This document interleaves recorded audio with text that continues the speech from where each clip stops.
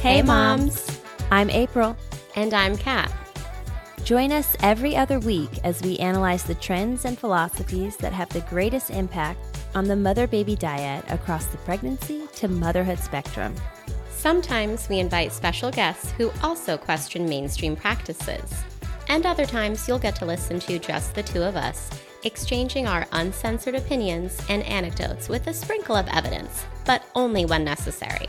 Because let's be real, biological norms and mom's intuition do not need to be substantiated by mountains of scientific evidence. But because we can't help ourselves, we'll share it anyway. So, if you are skeptical of the medical industrial complex, find genuine fulfillment in motherhood, read package inserts, and align yourself with attachment parenting, you can consider yourself a fellow mom off the record.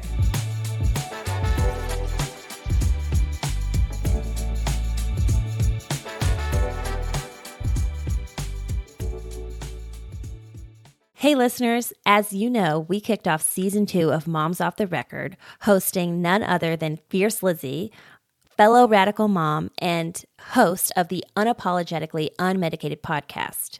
You're going to love her podcast because Lizzie fits the Moms Off the Record bill as an empowered, critical thinking, and non-captured doula who advocates for informed physiologic birth despite the hospital setting.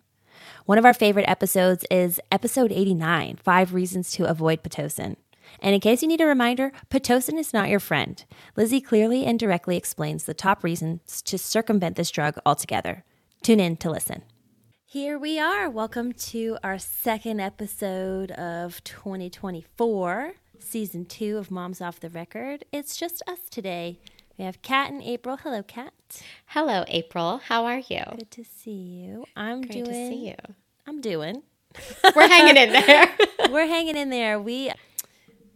I don't know if I've shared this on our Instagram or not. I've been very quiet on our Instagram, but we're in the process of selling our home and buying a new home and moving to Virginia. And that's actually a great segue into this episode. But anyway, it's all positive stress, but there's a lot of moving parts when you're trying to relocate states. But we're doing that because we want to be close to family. My husband's family are all in the Richmond area, so we'll be relocating there. And we want to make sure that we have additional support and that we raise Eden connected and building relationships with her extended family. So we're going to make that a reality. How are you? Yes, well, I'm good. And I'm just so excited for you guys because it seems like things are moving very quickly in the right direction with this process. And as we've talked about, living in close proximity to family, especially family who's able and willing to help with kids, is so underrated, and it's going to be great to have more support in general. We're just in that season of life. So I'm very happy for you guys. Yeah. Thank you. But so today's topic is all about pregnancy spacing, and we had polled our audience late last year, and this was a topic a lot of us were interested in talking about. I think this is another one of those motherhood topics that people have, white knuckles on their belief systems and why or why not it's good or bad to have babies close together or far apart. And so we want to talk through some of the science behind that, the physiology behind multiple babies, and then we'll also share our personal take and anecdotes on why or why not, because you're a sibling, I'm a sibling, and so we'll get into that. So let's kick it off with this. Back in mid-November, we polled our Instagram followers, and the question was, what do you think is the perfect age gap between kids? And here's the options. 1 year, which is, that's like nothing. 2 years, 3 years, and 4+ years. So April, before I reveal the results of the poll, guess which was the most popular vote. Okay, I'll guess, and then I'll tell you my vote, and then you get, and then you tell me your vote. Okay, so I think the most popular option would be 2 years. You're correct. But my personal option is 4+ years. Now, what's yours? All right, so and maybe I'm biased because obviously I'm looking at the results, but I would have guessed, had I not known, I would have also guessed 2 years simply because... I trust you. Thank you. Honor system. That is just like what we see and hear, right? Is like that 2-year age gap. So I definitely figured it would be the most popular, and it was. Now, I do think that the perfect, if you had to choose a perfect, now we all can admit perfection does not exist, but that's right. As close to ideal as possible for me, I think is 3 to 3.5 years. Now, I want to give the caveat that we all know that things happen, right? And life circumstances change. So that's right. I do think that mothers are so strong and resilient, and that if things are not going to your timeline, like meaning if you have a baby either before your whatever your made up timeline is or after the timeline, I do think obviously you're going to buckle down and you're just going to figure it out and make it work. But like if I could wave a magic wand, yeah, I do think 3 years is nice. And I'll tell you why. Because we know that, gosh, I think at the 3-year age mark on average, right, babies are moving a little bit farther away from always needing to be glued to mom, and a little bit away from toddlerhood, and a little bit more into independence and being a little kid. Maybe they're going to be a little bit more inclined to give you something that you need for the newborn, right, and help out more. They can comprehend things more. Maybe they can play with a smaller group of friends while you are breastfeeding a newborn on demand. It could just be a little bit easier to juggle. Obviously, we know people who have 2 under 2 who make it work. And I mean, that's a lot in my opinion. And I know for you too, from our conversations, I know that they can make it work. But what I hear from people, and I'm making generalizations, is that 2 under 2 is very hard in the early years, right? Because you're dealing with 2 very needy and demanding. And I just mean that objectively, not like it's a bad thing. Needy and demanding. Needy. Biologically needing, right? Which they should be needy, right? They are. Babies simultaneously, but then they're like, oh, but they're close in age. So, they'll do the same activities. They'll be best of friends, which we know isn't necessarily always the case. Okay, so I'll tell you the results. So in terms of what people thought was the perfect age gap between children, 2% voted 1 year. I mean, if you think about it, you would have had to pop. I want to know that one woman who was like, yes. Yeah, I'm like, maybe they didn't quite understand or that. Or maybe it was an accidental. Right. I don't know that there's a lot of people who would willingly enter that kind of chaos. That's crazy. That is why, to be 1 year apart. So you're getting pregnant a few months postpartum, less than 6 months postpartum. 3 months. Yeah, that's no thank you wild. For me. No, thank you. I'll skip that. Yeah. 2 years, 58%. 31% voted for a 3-year gap. So that was right after 2. And then only 8% voted for 4+ years. I was like, I knew it wouldn't be that popular. Yes. Now, speaking of the 4+ year age gap, I am of that club. So I'm the oldest sibling. Then my brother is 5 years younger than me, and that was by design. So my mom was very blessed. She didn't have any troubles getting pregnant. It wasn't like, oh, she waited for years. So very fortunate and blessed. It was actually by design. I was born in 1990, and it still was very popular to intentionally try to have that 2 or 3 year age gap at that time. My mom was definitely the black sheep of her friend group for not doing that. She said that she loves the big gap because, well, one, I guess I was one of those very needy, high intensity children, and I had a lot of activity. You don't say, right? I was like the boss. So I was like bossy, and I had all these activities going on. And so my mom also, for context, she had me at 25, right? So it's not like she started having kids in her mid-30s and was like, oh no, biological time clock. So it's nice to be able to, if you are in that position, to be like, you know what? Let's just take our time. We don't have to try to juggle 2 kids under 2. We can just ease our way into this.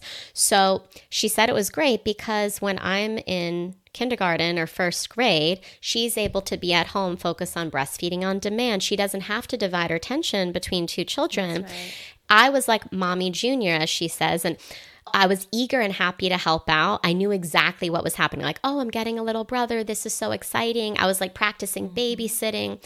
So yeah, I was like mom junior, extremely different dynamics. So as a result of that, I'll tell you the pros and the cons from my lived experience. Pros. We literally never had any sibling rivalry. I don't even understand what that is firsthand. Never, because I actually begged my parents for a sibling when I was like 3.5 to 4. And I was like, all my friends have siblings. I'm all alone. I have no one to play with at home. Yeah. And I was like, when and how can I get one? I was basically begging them for a year. They're like, I guess it was cool, right? They were waiting for me to take the lead on that. And when I requested, they made it happen. I was at the age when I could ask for that. So I was so eager for a little sibling that I could like play with one day that I was never jealous. I wasn't mad at him. I really felt like a big sister, mentor, little mom to him. So I have no idea what sibling rivalry or jealousy is like, right? Because that's a 5-year gap we're talking about. So now the con is it was such a different dynamic. Like I felt like a big cousin or an aunt to him almost, even though we're so close and I was so protective of my little brother, that it never truly felt like, oh, we're best friends, you know? Mm-hmm. You're going through life, different stages. Also, he's a different sex than you. So like, So it was more like I'm his protector and like watching over him and very like, you know, teaching him things in a way, but we're not like hanging out together. We're not going to have similar social circles, completely different dynamics, just on completely different timelines. No, never. Okay. So, you know, we didn't have that kind of intimacy as siblings. So those are the pros and cons, but the pros for a mom, especially if you want a mother physiologically, you don't have to worry as you're like breastfeeding a newborn that you're going to have to like bounce the toddler on the other side of your lap at the same time. You know what I mean? You really get that one-on-one time with a big age gap. That's right. And I think that's exactly why if we were to ever have a second child, it would be a larger gap. Because of that, because I think Eden's personality is one in which she will be like you, bossy, know it. I want to teach them things. Yeah, like she has that personality, and she's a very demanding child. Mm-hmm. Granted, she's a toddler, so like naturally, but I just can tell that's going to follow her for a long time. And so I don't want her to experience that jealousy, or I don't want to feel like I have to sacrifice time with her to meet the needs of this baby, which I would do if I were in this position, but I don't want to put myself in that position. So we want to wait if we do. We're not even sold on the idea of having more than one, but I have a different experience than you with my siblings. So my oldest brother is 4 years older than me, 18 months older than my older sister. Each of us are 18 months apart. Meaning your mom got pregnant at 9 months postpartum with each of you. That's right. Exactly. Wow. And then my third sibling, the fourth child, is 9 years between me and her. Fully related? I was the baby. Or half? Half, yeah. But our relationship is such that we don't have that distinction. But yes she has a different father. And I was the baby forever, and I love that. Yes, but the princess. Because we were so close in age, there was a ton of sibling rivalry, and there was a ton of jealousy, and I felt like I was kind of the neglected one, despite how like needy I was. And, you know, there's a whole host of factors, which we'll talk about, that are at play. So we can't blame the gap, but is it a contributing factor, would you say? It's a contributing factor. I would definitely say that. Now, I will say pros of being so close in age were that we were like the Three Musketeers in that we all went to the same school at the same time for a long time. So when I was in kindergarten and my brother was in the 5th grade, if I got picked on at school, I'd be like, oh, my big brother's going to get you. And wait, you were in kindergarten? True. He was in 5th grade, but you guys are just a couple years apart. Years, my brother. And then my oh my gosh, older right. sister, who the middle child, she's 2 years, 18 No, months. you're right. But also things to consider, like, for example, when my sister, my for example, had a birthday party, and she got a new bicycle. I also got a new bicycle on her birthday because my parents wouldn't dare give her something without. So it was one of those things like all for one, one for all was the philosophy in our home. So that also related to being in trouble. So if one of us got in trouble, we all got the spanking. because Whoa. we should have ratted each other out. Ow. So like in communist countries. It was very much like the collective mentality because we were so close. Now, you talk about with your younger brother that instinct to parent or aunt or to teach. That was very much the case with my younger sister. Again, a lot of factors going into play, but like she was my baby. So I fed her. I changed her diapers. You know, I put her in the crib and let her cry it out. Oh my gosh, I totally regret that. But that's what my mom told me to do. We're just listening to our moms. We do not want to get a spanking. Yeah, exactly. So that's lived experience. Yes. So we should also make the disclaimer that we're not going to sit here and tell you what there is no such thing as the correct spacing. Yeah, but what it's we so can subjective. talk about, because there's so many different circumstances that would warrant, and we can get into that. But I want us to inform our listeners about the science behind some of the claims around ideal spacing, quote, ideal spacing, because there is a lot of things that we need to consider, especially with mom. Like being pregnant, we know it takes a ton out of us, right? And there is this depletion that happens in pregnancy and after. And in order to fully replenish, some statistics show that it takes up to 3 years to fully replenish after giving birth. And so what we don't want to do is conceive a baby until we are replenished. Or if we do, we just need to know that there are some risks associated, right? Absolutely. And so a couple things on that note is some of the 3-letter organizations, which sometimes we agree with what they say and other times we have a bone to pick, but there's these, broad strokes generalizations made from many of them, which is, based on some research and science that you should wait ideally like 3 to 5 years between pregnancies. And I can definitely see a lot of benefit in this. But I will say, I'm just trying to be as objective as possible here right now and play devil's advocate. I know of some women who can have back-to-back-to-back pregnancies, and I'm not like recommending this by any means, and they have healthy, like unmedicated births. I see it sometimes in like the home birth, homestead, homeschool, like crunchy mom community. You see these women have, they're not using any birth control, not even natural family planning.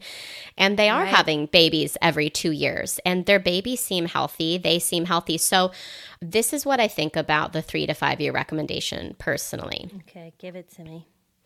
I think that like with some of the recommendations given generally to like the whole world, that it's very conservative and it's assuming that if a mom or is living the standard American lifestyle or diet or in a third world country where she probably may not be prioritizing replenishing nutrient stores in postpartum, and there's all sorts of toxins that she's exposed to and she's not detoxifying right, then I think out of an abundance of caution, the assumption is the longer you wait, the better for you and baby. But if you are one of these like home birth, homestead, homeschool, like I grow my own food and I'm taking beef liver straight up moms, you might be able to get away with these back-to-back pregnancies like every 12 months.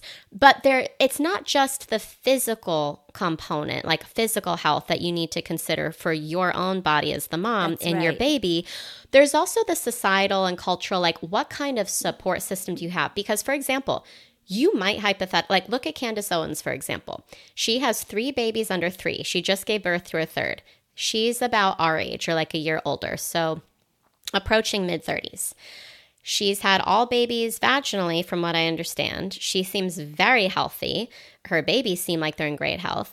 So obviously this is anecdotal. I'm not her doctor. I don't have to say that. But so I this is what I think.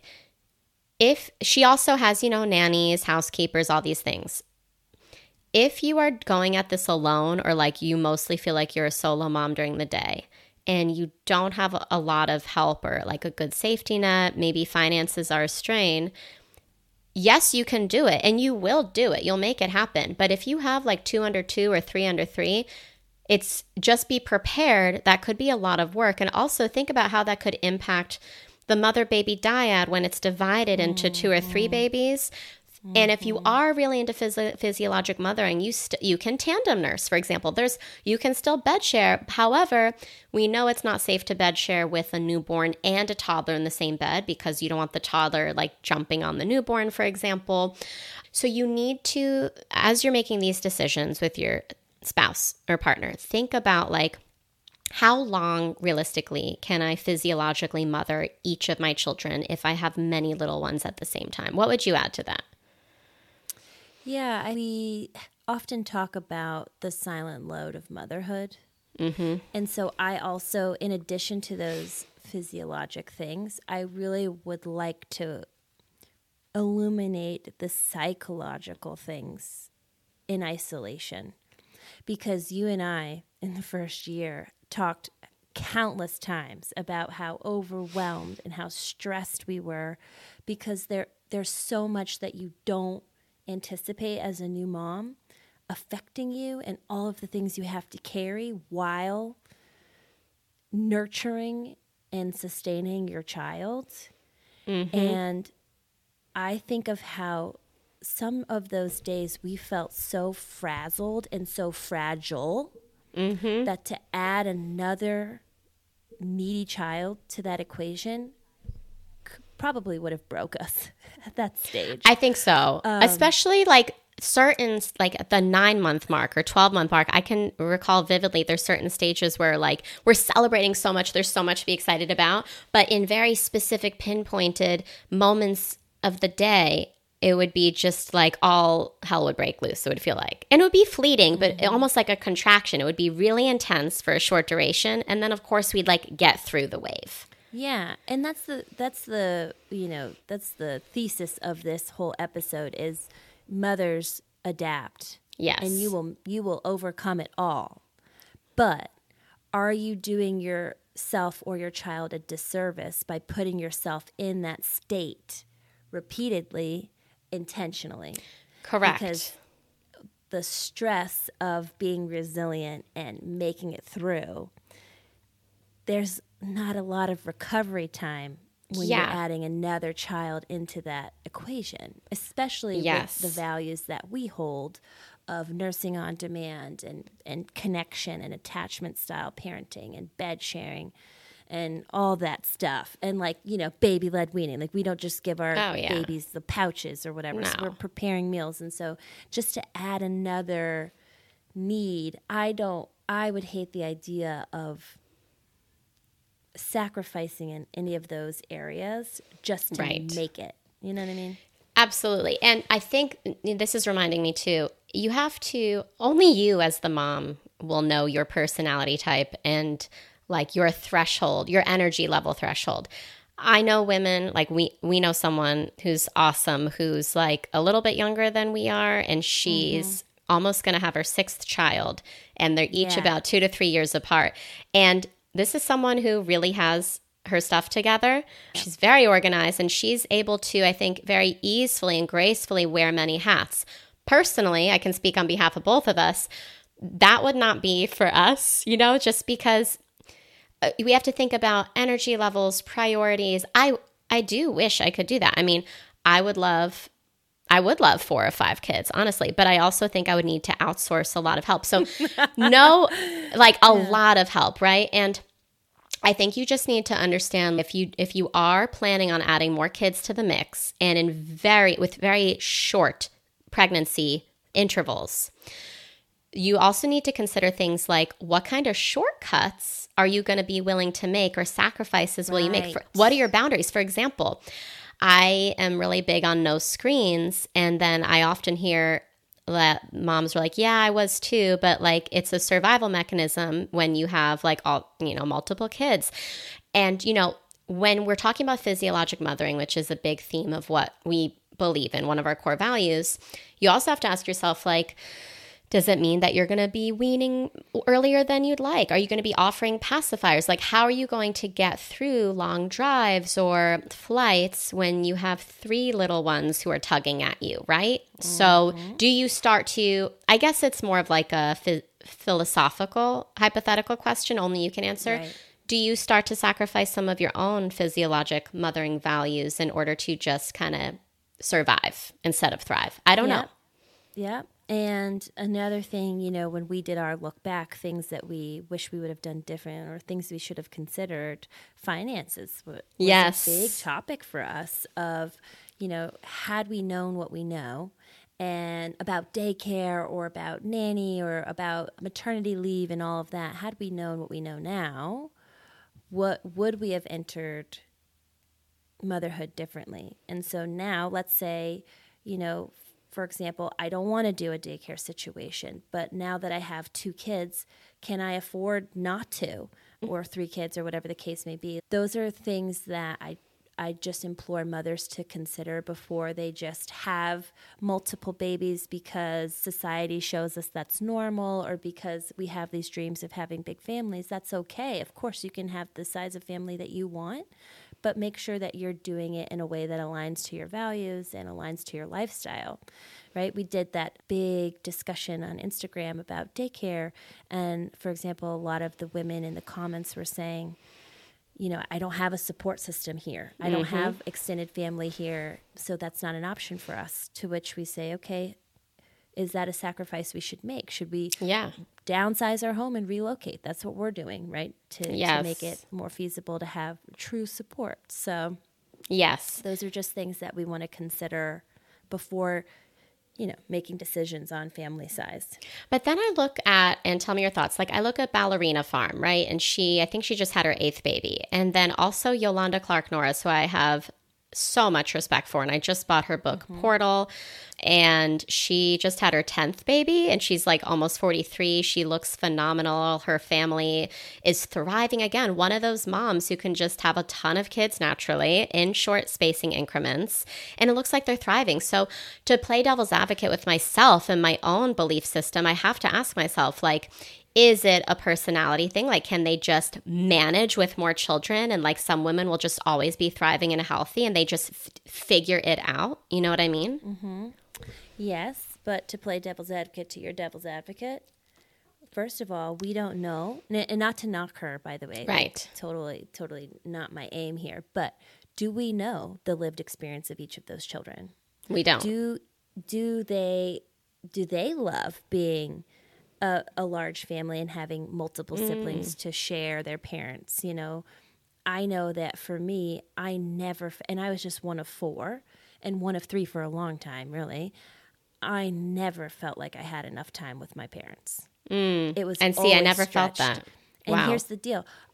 We were all like those overachieving kids that were in karate and school plays and band and all that. And I competed in gymnastics growing up, and I remember that my mom never came to a single gymnastics meet because there was somewhere else. My mother, for example, we were out living with my dad. My parents divorced when I was 1, and we were out living in California with my dad when my brother graduated high school and I graduated middle school, and my mom flew out, went to his graduation, but didn't come to mine. Oh, man. So there are these, and those things like it's like 8th grade graduation, who gives a hell? But also like, it's that a big was my 8th grade deal. graduation. That's and a big those are deal. things that you carry in your imprint for a long time, whether or not you want to acknowledge it. And so I think that's why I am so inquisitive about these family dynamics, especially with larger families, because do we really know?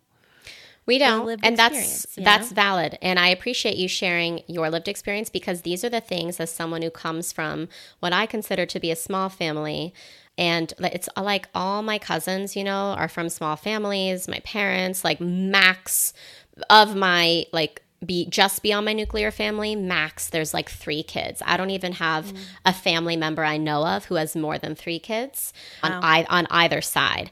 So your perspective is so important for me to hear as, we think about what to do in the future too with our family, because my experience was always one of like, I never could appreciate that sense of, oh, my parents weren't there for me. They were always there for me. But I was always like, oh, wow.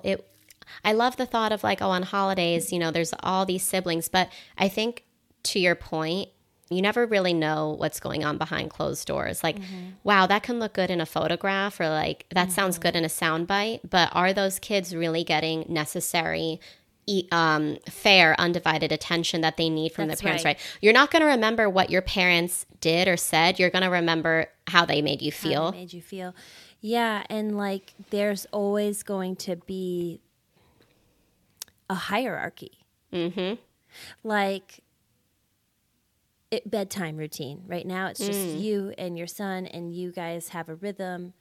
Now imagine spreading that, and imagine the thoughts he's having. It's like, oh, mom is over with so-and-so, and I wish I had 5 more minutes. Or why is so-and-so going first or last, or whatever the thing is. Like, I don't know. I'm just really concerned about that. Another thing I think we should address is, because a value of ours, is how important language is. Yes. And a lot of the times when you hear about families who decide to have multiples, especially closer together, they say things like, well, you just want to get it over with. Right. Yes, you and I talked about this. I understand the sentiment. Like, you want to get through the hard stuff early. But can we please rewrite that? Please. Because it sounds harsh.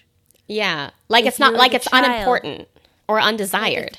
If you're the child hearing this, 2 decades later, your mom has a soundbite saying like, oh, I just really wanted to get it over with. Like, that doesn't really sound like the kind of energy you want to enter the world in, Absolutely. So I want us to think about how we can rephrase that. I get the sentiment. Like I said, we want to get through the hard stuff, and we just want to bulldoze our way through that. But that language, it kind of gives me the ick. You know what it reminds me of, thinking about an analogy here? It's like, nobody gets into motherhood or parenting because they have this yearning desire to change a newborn's diaper 20 times a day. That's not why you do it, right? So when I hear like, ugh, I just like want to get all the kids out of the way and get it over with, to me it's like, they're just focusing on like the nitty gritty day to day. And of course, nobody wants to clean up messes and do those things. But we're talking bigger picture here. Like, you got to go back to your why. So imagine if you are a surgeon or a lawyer and that's your passion. You don't go into law, or you don't go into becoming a surgeon because you like to do dictations and admin work and like secretarial work. You do it for the bigger why and helping others, right? So you want to become a mom. Hopefully because you want to have this little being that you can bond with and like inspire and have an impact on their lives. And because it's just, without even going into details, just an innate biological desire that we want to have families, right? It's kind of hardwired in us. So to me, it's like, I never grew up with that language of hearing a mom say like, oh, I just wanted to get it over with. What if we reframe the conversation where like, instead of I want to get it over with, I love this phase so much, I want to live it again and again, live through it again and again. And is that what you would really say? If you were to reframe it, is it still true? So, here's the truth. Here's the truth. It's like, to me, it's like the glass is either half full or half empty. Both are true. It's about your mindset and how you're going to look at it. So I could either be like, oh man, I'm going to have a kid in 5 years from now, and it's going to suck when, they're up every 2 hours and I'm changing 30 diapers a day. Or I could say like, wasn't it so amazing, like just being able to baby wear this individual for so long? And yes, there's going to be hard times, but I mean, every stage is going to have hard times, even the teenage years when they're wiping their own butts, right? But yeah, it's like the simple reframe of I get to instead of I have to, right? Yes. It's like, oh, I get to nurse my daughter every 2 hours while she's teething at 15 months instead of I have to nurse her through this pain. Or like we talk about sleep regression, but we like to reframe that as mental progressions, like the milestone progressions. Like they're going through a lot, which is why their sleep is interrupting new neural maps and all the crazy cool stuff that's happening. So yes. reframes are super important, and that's definitely one that I want us to consider is we're not just getting through it. It's like super transactional at that point, which I don't love. Yeah, to me, personally, I'm more drawn to spacing things out just enough. So I don't know, like taking breaks in between. It's hard for me to imagine wanting to whip out another baby, especially like less than a year postpartum. I think it's nice too if, you can like reconnect with your husband a little bit first and like, oh, now your baby's at the age where you can leave your baby with, let's say, a grandparent or a friend for a few hours so you and your husband can have a date night. So that's nice to do for a few months before you start planning another one so quickly, at least for me. Just a little bit of recovery. A lot of recovery is important. Your relationship recovery, your physical recovery, especially if you're having a vaginal birth, like that took time. Yeah. But also like C-section, either way. I mean, that scar tissue needs to heal. I would say especially. But like even if it's just a vaginal birth, well, I shouldn't say just, even if it's a vaginal birth, like that wound takes time to heal. Oh, yeah. And we know from Anissa Woodall and her program how important that replenishment is. And just because you can get pregnant doesn't mean you should, or that your body is optimized to have a healthy and sustaining pregnancy, right? So we don't, just because we get pregnant 3 months after we just had a baby, maybe because we're not fully replenished, we're going to have a more complicated pregnancy or a more complicated delivery. And so those are things that we really want to think all the way through. Not think just critically. The pregnancy and the birth, but also like, what's my child going to think about when she's 3 and my other child is 4? Like, I just want us to have that full thought of, because I think we tend to romanticize things and we forget.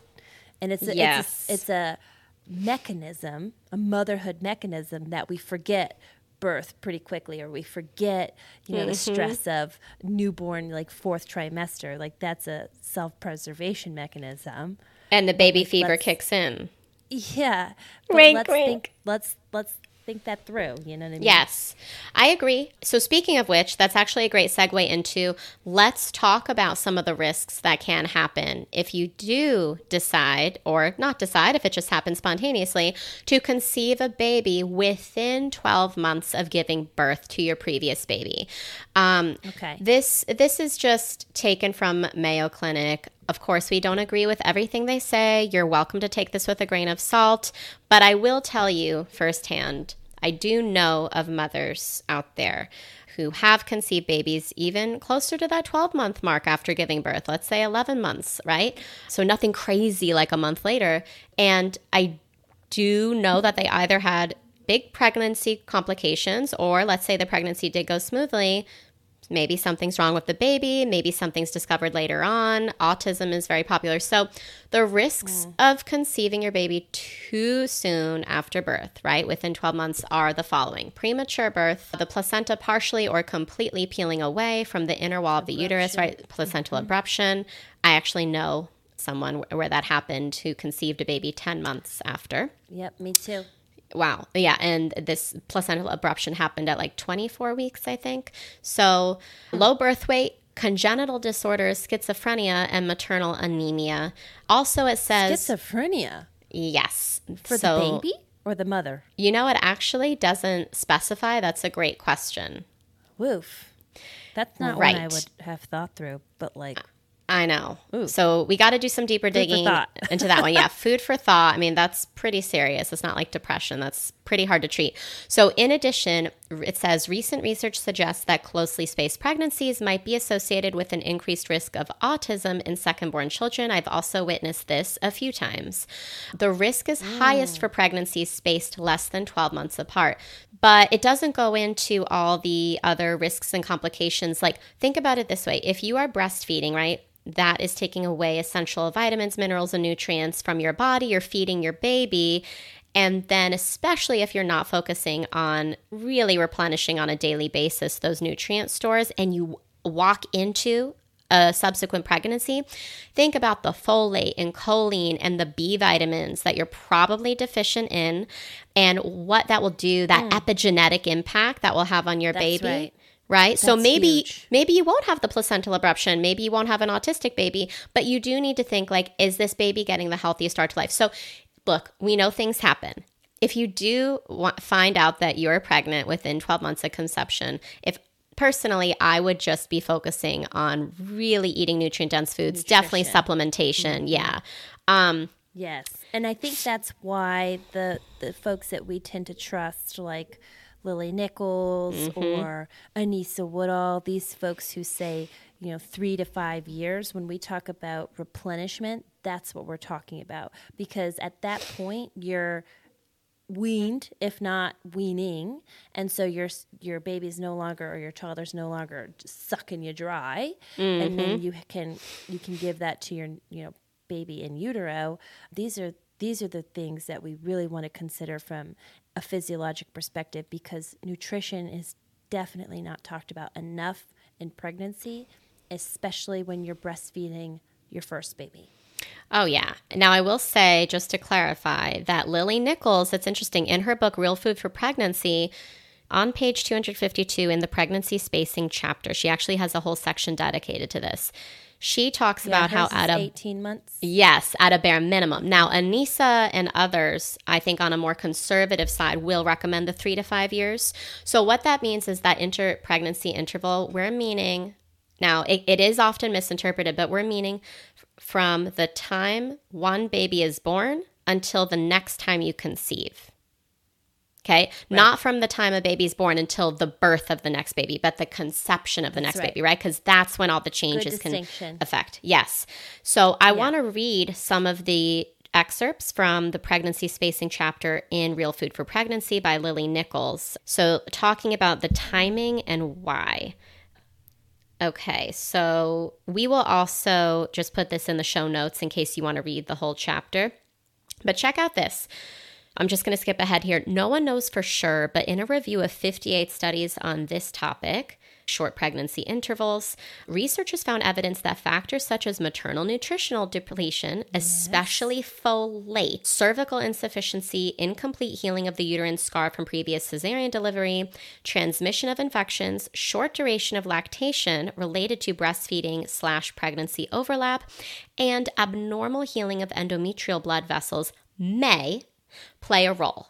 It may play a role in things like intrauterine growth restriction, preterm birth, or having a child with neural tube defects, developmental delays, cerebral palsy, or autism. So just going into a little bit more depth than what we discussed before.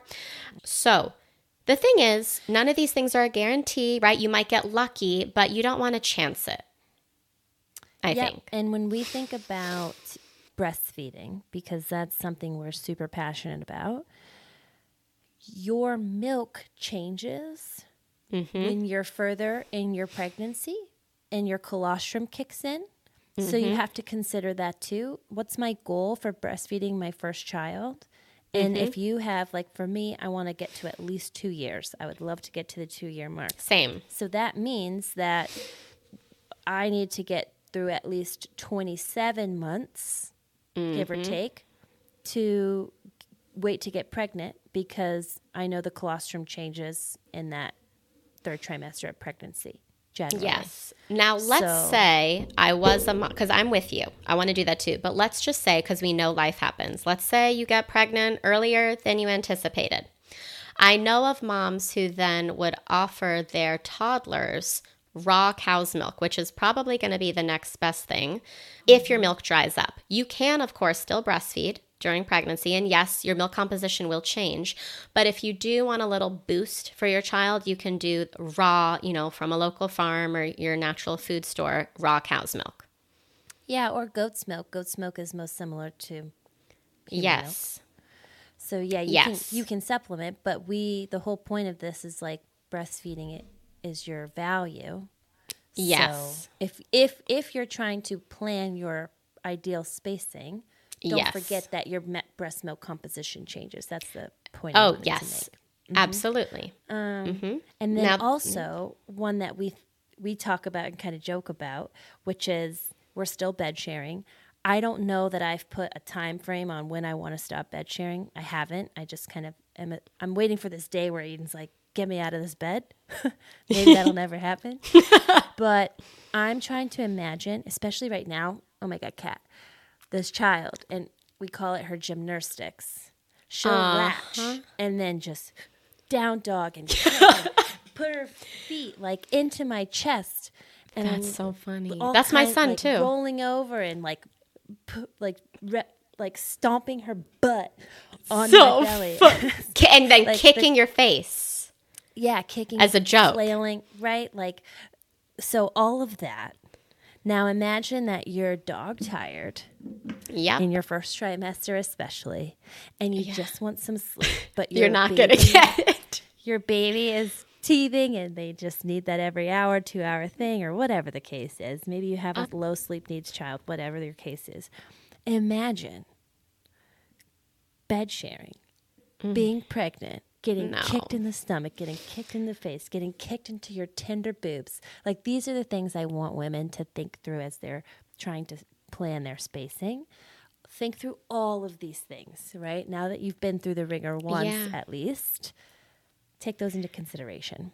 So definitely some changes will have to be made, right? And maybe those changes will come easily for your family. They might not. I'll tell you what we just started doing a couple of days ago, just in preparation for whatever the future may store. We set up, so I know you guys already did this, but we set up the nested toddler bed, not the crib. So we have the bed now. In our new house, which we just moved into a couple weeks ago, and we're still unboxing, but my husband just set up the bed, and it's literally like half a foot next to our bed in the same room. Nice. So for the first stretch of the sleep last night, he slept for, it's usually never longer than 4 hours. So my son slept for 4 hours in his bed. No pillow, just some stuffed animals. He had like one blanket draped over him. And then when he woke up, I tried to nurse him back to sleep in his bed. So I was leaning over him. Or like, I can't get, it has a 60-pound weight limit. So like I was kneeling over. Get in that. I get in that all the time. Really? The nested? Why do they say 60 pounds? They'd have They to. lie. They lie. They have to. They don't want you in there. You're not supposed to be in there. But like, that's why they do it. Because I do, and I'm much bigger than you. Okay. Yeah. I mean, April's 5'11". I'm 5'1". So, all right, if you're doing it, I'm doing it. So, but here's what happened. I leaned over him, and then he fell asleep, right? But then literally like 20 minutes later, he's already up again. It's like he knew I was out of that bed. But my goal was, I'll still nurse him to sleep, but he'll just be in his bed. We'll be like literally right here. No. He knows what he wants. Transition takes time. You know that. No, I know. So we ended up bringing him back in the bed. But I wanted to share something else from the Lily Nichols excerpt, right? Please. This has to do with her take on the actual spacing numbers. So check this out. The latest research supports pregnancy spacing of at least 18 months, meaning waiting until your infant is 18 months old to conceive your next child. Keep in mind, these are bare minimums, right? Not everyone. For the math, it's 18 plus 10 because we're pregnant 10 months, not just 9. Right. So 28 months. That's the space. That's the spacing between your kids. The two babies. So 2 and a quarter. Correct. 2.25 years difference. Is how far apart your babies will be, but you can start conceiving, according to this research, 18 months postpartum. Yes. Correct. Yes. So she does say, which I appreciate, she's like, not everyone wants to wait that long to get pregnant, especially older mothers, right? Imagine if you see yourself with 2 kids and you had your first at 40 years old. Maybe you don't get the luxury of waiting, 4 or 5 years. I get it. So if 18 months is out of the question for you for any reason, researchers note that even waiting as little as 12 months, which honestly sounds still so quick for us, but if you wait as little as 12 months postpartum to get pregnant again, it is still associated with fewer adverse outcomes, especially lower chances of developmental delays and autism in the child. Now, there's another analysis she cited that found that waiting 15 months to conceive was associated with the lowest rates of fetal loss. This is important to consider if you have a history of miscarriage. So just to sum it up conservatively, if you can, try to wait at least 18 months, right? The longer, the better. Worst case, if it's at least 12 months, you should be in the clear. We know surprises can happen fewer than 12 months out. If that is you, again, we can't emphasize enough the importance of nutritional repletion. Mm-hmm. That's right. And just having the expectation that if you get if you so choose to have a shorter window, there are increased risk to your pregnancy, sustaining that pregnancy, but also the baby.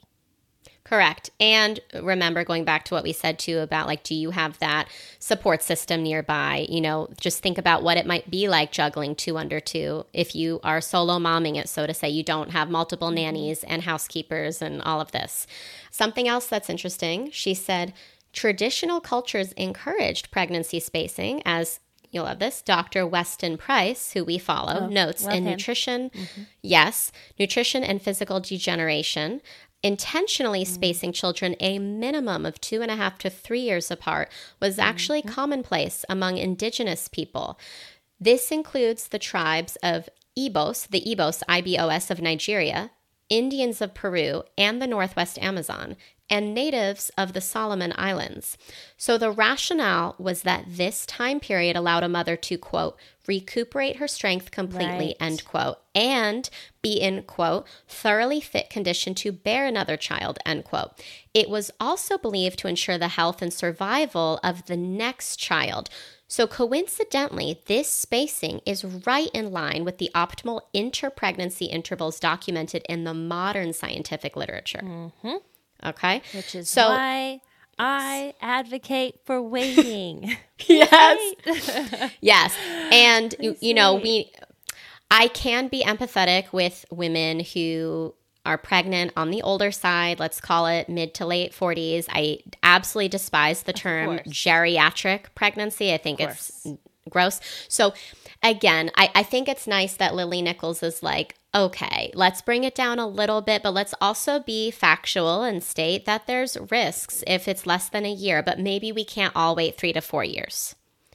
But it's true. Yeah. Of course, the closer it is to minimum 3 years, of course we can expect better outcomes. We can't deny that truth. Now, yeah, and I think also it affords you the time to become familiar with the next stage. So I can't imagine going through the stage that Eden is in right now. I would be beside myself if I were learning that for the first time with 2 babies at once.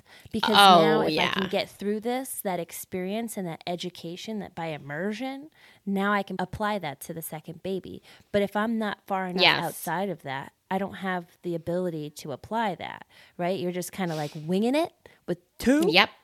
That seems and I think, to me, that's where those shortcuts come into play, where we don't love those mothering shortcuts and the devices and the contraptions and the containers out of sheer, like, I just got to get through this afternoon or this day, and it goes against my values, but I'm just trying to keep my head above water. So we're thinking of thriving. Instagram.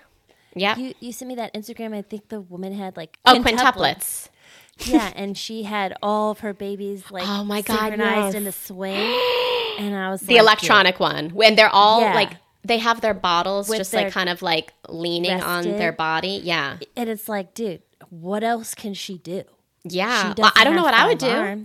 Yeah. So. Unless, if you're a millionaire and you have 1 nanny per child that can like follow your mothering tactics and a wet nurse, then fantastic. But dude, if we had quadruplets, quintuplets, I'm sure all the natural mothering would just go out the wayside. How can you? You only have 2 boobs. Yeah, you have 2 boobs. There's one of you. You literally can't.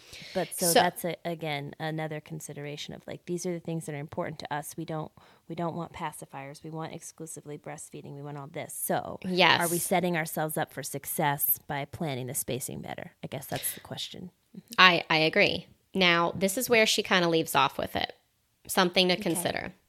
So if your circumstances allow, according to Lily Nichols, who we admire and respect, she highly encourages you to wait until your baby is around 18 months before trying to conceive again. So the honest truth is that most people aren't consistently eating a nutrient-dense diet, which we know That's from right. Anissa Woodall too. Check out our episode with her. Because it's not just random nutrients or like nutrients found in like your pharmacy's synthetic multivitamin. It's very specific nutrients required for growing a healthy baby in pregnancy. Bioavailable nutrients as well. Yes. Ideally, those animal-based ones, not synthetic ones made in a lab. So basically, the truth is you're probably not consistently eating a nutrient-dense diet to replenish your nutrient stores. If you want to breastfeed beyond the first year, know that pregnancy can affect your milk supply, which you mentioned. Many women do tandem nurse, but nursing aversions or lowered milk supply are common barriers. Connective tissues take a long time to recover too. That's important to bring up. And it's especially helpful for your quality of life to allow adequate time to heal, which you also mentioned, particularly if you had pelvic floor dysfunction, prolapse, or diastasis recti, where your abdominal wall separates. Abdomen. Yep. Lastly, having children in quick succession brings up the obvious challenges and exhaustion that goes along with caring for more than one child at once, all things that we've brought up. If you want to have closely spaced children, you need to make an extra effort to eat well, supplement well, and have extra helping hands at the ready. So if you fall in this bucket, we also can share our code to Perfect Supplements. Definitely recommend having their collagen, their beef liver pills, gelatin on hand. You like their acerola cherry? Yes, I love that still too, take that? especially. I do. And also mushroom immunity, especially when everyone's sick or shedding, God knows what. It's nice to have on hand. So basically, yeah, that's from Lily Nichols, right? So we've given you a few different perspectives, but I realized we didn't actually read off the answers, the individual answers people gave on Instagram when we asked them that question. Okay, so first I want to start off with my favorite answer from one of our friends. And what was the question? Okay, so yeah, great point. The question was, in your opinion, what is the perfect or ideal pregnancy spacing between kids? Let's hear it. All right, so my favorite answer from one of our friends was no right age. It's all hard, right? So like maybe you even were like, I'm going to have the 3 to 5 year gap, and there still could be social challenges that one up. Yes. that up. Yes, I love it. True. Right? And also for some moms, they might actually thrive with 3 under 3 or 2 under 2. Who knows how or why? I don't think that would be me. And maybe some moms wouldn't, right? So only you're going to know, moms.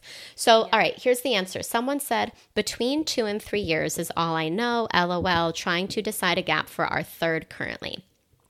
Then someone said, my daughter was 3.5 years old when I had my second, and she's been so helpful. I can see that. That's what I want. That's what I want. I think that's perfect. Someone said, and just developmentally for the kids, it felt easier, in quotes, to give them each what they needed. Okay, Yes. that was a follow-up to 2. That age gap was 2 years. That age gap was ideal for many reasons. 1, my body felt ready and didn't feel depleted. And then also it's just easier, like she said. Okay. Someone said 4 years. This was one of the very rare people. This, and I know this person too. This was one of the very rare hook me answers. up with her. Yes, you two will hit it off. She said it takes at least 3 years for womb to replenish nutrients for an optimal pregnancy. +1. Boop, boop, boop, boop. Boop, boop. Yeah. Now, Love that. someone said that 3 to 4 years was so nice, but she also has that 2 under 2 age gap. So she liked them for different reasons. Then someone said, I grew up with 4.5 years and it sucked. Why did it suck? Probably because of like your experience, you weren't like close and didn't have that best friend. But I'll tell you what, those relationships don't necessarily end up in best friends when you're adults. Because none of my siblings and I keep in touch, except for the one who's 9 years younger than me. Yeah, and also I know plenty of siblings who are 2 years apart and they're amicable, they're like civil and respectful, but they have completely different interests and personalities. Yeah. So if you are a mom who's like, I'm going to intentionally have 2 under 2 or 3 under 3 so they're all best friends, like just know that age gap doesn't dictate friendships. closeness. Yeah. Also, when I was younger, like in high school, when I was a freshman in high school, almost all my friends were juniors and seniors. Like I've always been an old soul, you know? You know what I loved, though, is that my older brother, when he would have friends over, would be like gawking over his friends. Was he like, that's so oh weird, my God, don't do that. He's so cute. Yeah, but they didn't like me. They liked my older sister because she was so beautiful and she was closer in age and all that. I was like the ugly duckling, but No, didn't how stop can me that from be? looking. How? You were definitely not an ugly duckling now. And just know your third one is going to get picked on. Whoever it is, Oh, the youngest yeah. one is going to get straight up bullied. That was my whole life. So I always thought that was the middle child syndrome. Dude, I got bullied. You would just die over some of the stories I could share with you. Oh, girl, Horrifying. you've told me some, and they were crazy. Yeah, but there's one that's locked in my memory. I don't think I'll ever tell a single soul that one. But I'm like, this has trauma written all over it. Like, Mom's off the record is not ready for this one. That's going to be for our subscribers only. Yeah, for real. You got to pay to hear that one. Horrifying. Oh, my God. Well, here's what some other people said. My boys are 2 years and 9 months apart, so almost 3 years apart, and my eldest just loved his brother. No jealousy, really. All right, so it does seem like the closer we are to that 3-year age gap, the better. I like that too. Because they're finally at that age turning away. So usually they'll be running towards you, and at that age they're ready to go external. Like they want to go do by themselves without you. Which is better for them and for you as the mom who now has this newborn. You need to basically be by your side 24/7. You don't want to push them away. You want them to run away. Yeah. Yes. Now, someone else said at least 2 years for some healing and remineralization of the mother's body. Yes. Someone said all of them. There are pros and cons to every stage. And I know this mom has like a less than 2 year age gap with one, and then I think maybe a 3 year age gap with another. Someone said, my opinion is that there is more work to do till 4 years. New kid will make it more challenging. We can't deny it. Yes, hey, it's not going to be easy. I'm with you. Oh, she with you. I mean, I'm kind of with you too. I got to hook you up on the back end with these people. Someone said, oh, we love this person. Someone said, mine are 2 years apart and so stinking close it melts my heart into pieces. It's tough, but worth it, with a heart emoji. That's cute. I mean, hey, if you can do it, do it. Someone said 3 to 4 years, time to fully recover and wean between babies is so helpful in postpartum. True. And then another person said 2 years to replenish mineral and nutrient stores. Someone said 2 to 3 years so mama can replenish her body and have a healthier baby. Someone said love the 2 year gap. Our followers are so wise. They're so wise. I know. I'm glad I'm not saying like 1 year. Yeah. Were there any that, I want to know that 2%, were there any that submitted answers for less than 1 year? No, which makes me wonder, was it either a mistake? They think like wait until your baby's a year old and then try to conceive? Like, because 1 year is the question was pretty insane. Clearly written. You're right. Maybe those somebody people out were there is just living life by the balls. Somebody out there has so sense, much energy. No, it does. I mean, somebody out there just has so much energy and I guess like mental willpower. I cannot imagine. So, okay, we talked about anecdotal and like social risks, benefits, pros, cons. We discussed the Instagram poll answers. We talked about the Lily Nichols research. What are we leaving out? One thing I just want to like drop our imaginations into is the scene. Yes. Because a lot of our followers are pro-physiologic birth, whether that's home, hospital, wherever. Some of them are free birthers. So if you have a baby and then you have another baby shortly after, like imagine your second baby's birthday or your next baby's birthday. What's the scene with your first or your other child? A meltdown. Are they going to be right? Are they going to be in there and melting down and tugging on you and wanting to be with you, or are they going to be old enough and mature enough to observe with awe? Are they going to be able to support, like go get mommy some water, or go get mommy an orange, or can you go get a towel or whatever it is? Like what? Just imagine. I don't know the right answer to this, but imagine that scene, and what do you want that picture to look like? I like How that. do you want your I'm baby with to you. be? Yeah. Now I'm going to play devil's advocate one more time. I'm going to go back to Yes. Yolanda Clark Norris because she has an Instagram highlight currently pinned. I think it's a Q&A she actually did with her husband. And I found, even though I might not agree with all of her answers on this, I do find her perspective interesting as a mom who has had 10 free births herself. She's 43, kids aged like newborn all the way to, 23 years old. So actually in the Q&A, I saw a few people said to her, like, I feel guilty that I have short pregnancy intervals between my kids. Like, what are your thoughts on this? She said, it almost sounded like it was maybe like she thought it was like a conspiracy theory from the big organizations or from culture. She said that telling women that there's this ideal pregnancy age gap between kids is a way of like population control and like controlling how many kids we each have. She said this is kind of like the first time in history that we're seeing families have fewer and fewer children, and that in other cultures around the world, like for all of time, we've always had big families and have somehow made it. So what do you think of that? Okay. My perspective on things like that is, does it check out? Sure, it could be. Is that the real reason? I don't think so. So does it check out that this is a form of population control? It could be. Is that the real reason? I don't think so. I think the real reason has everything to do with we can't afford shit today. Like it costs $100 to go to the grocery store and get a bag of groceries. Like I can't feed 10 families on that. The cost of buying, like the cost of living is way too high for us to have the size families that we used to. That's one factor. Another factor is that we have this, feminist ideal brainwash in our minds that we have to be working women to have value. So mom is less available. Liberal feminist, right. Yeah, right? So I think, is that a form of population control? It could be. I don't think that's the reason why people are having smaller families today. Financial, not practical. Agree. Very true. And it's just hard to handle. Also, we had bigger families back then because we didn't understand fertility the way we do today.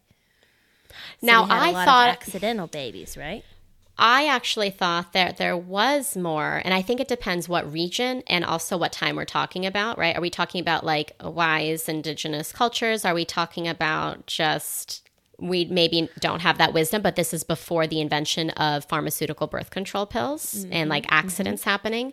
Exactly. So here's the thing. Look, I also know that Yolanda moved from Canada. She uprooted her whole family a few years ago, moved to Nicaragua. We know that the cost of living in these Central American countries is significantly lower than here. So look, if you live on a compound, you can grow your own food, you have your own animals, and you have multiple children with bunk beds who can all be housed in the same room, like 3 or 4 kids at a time.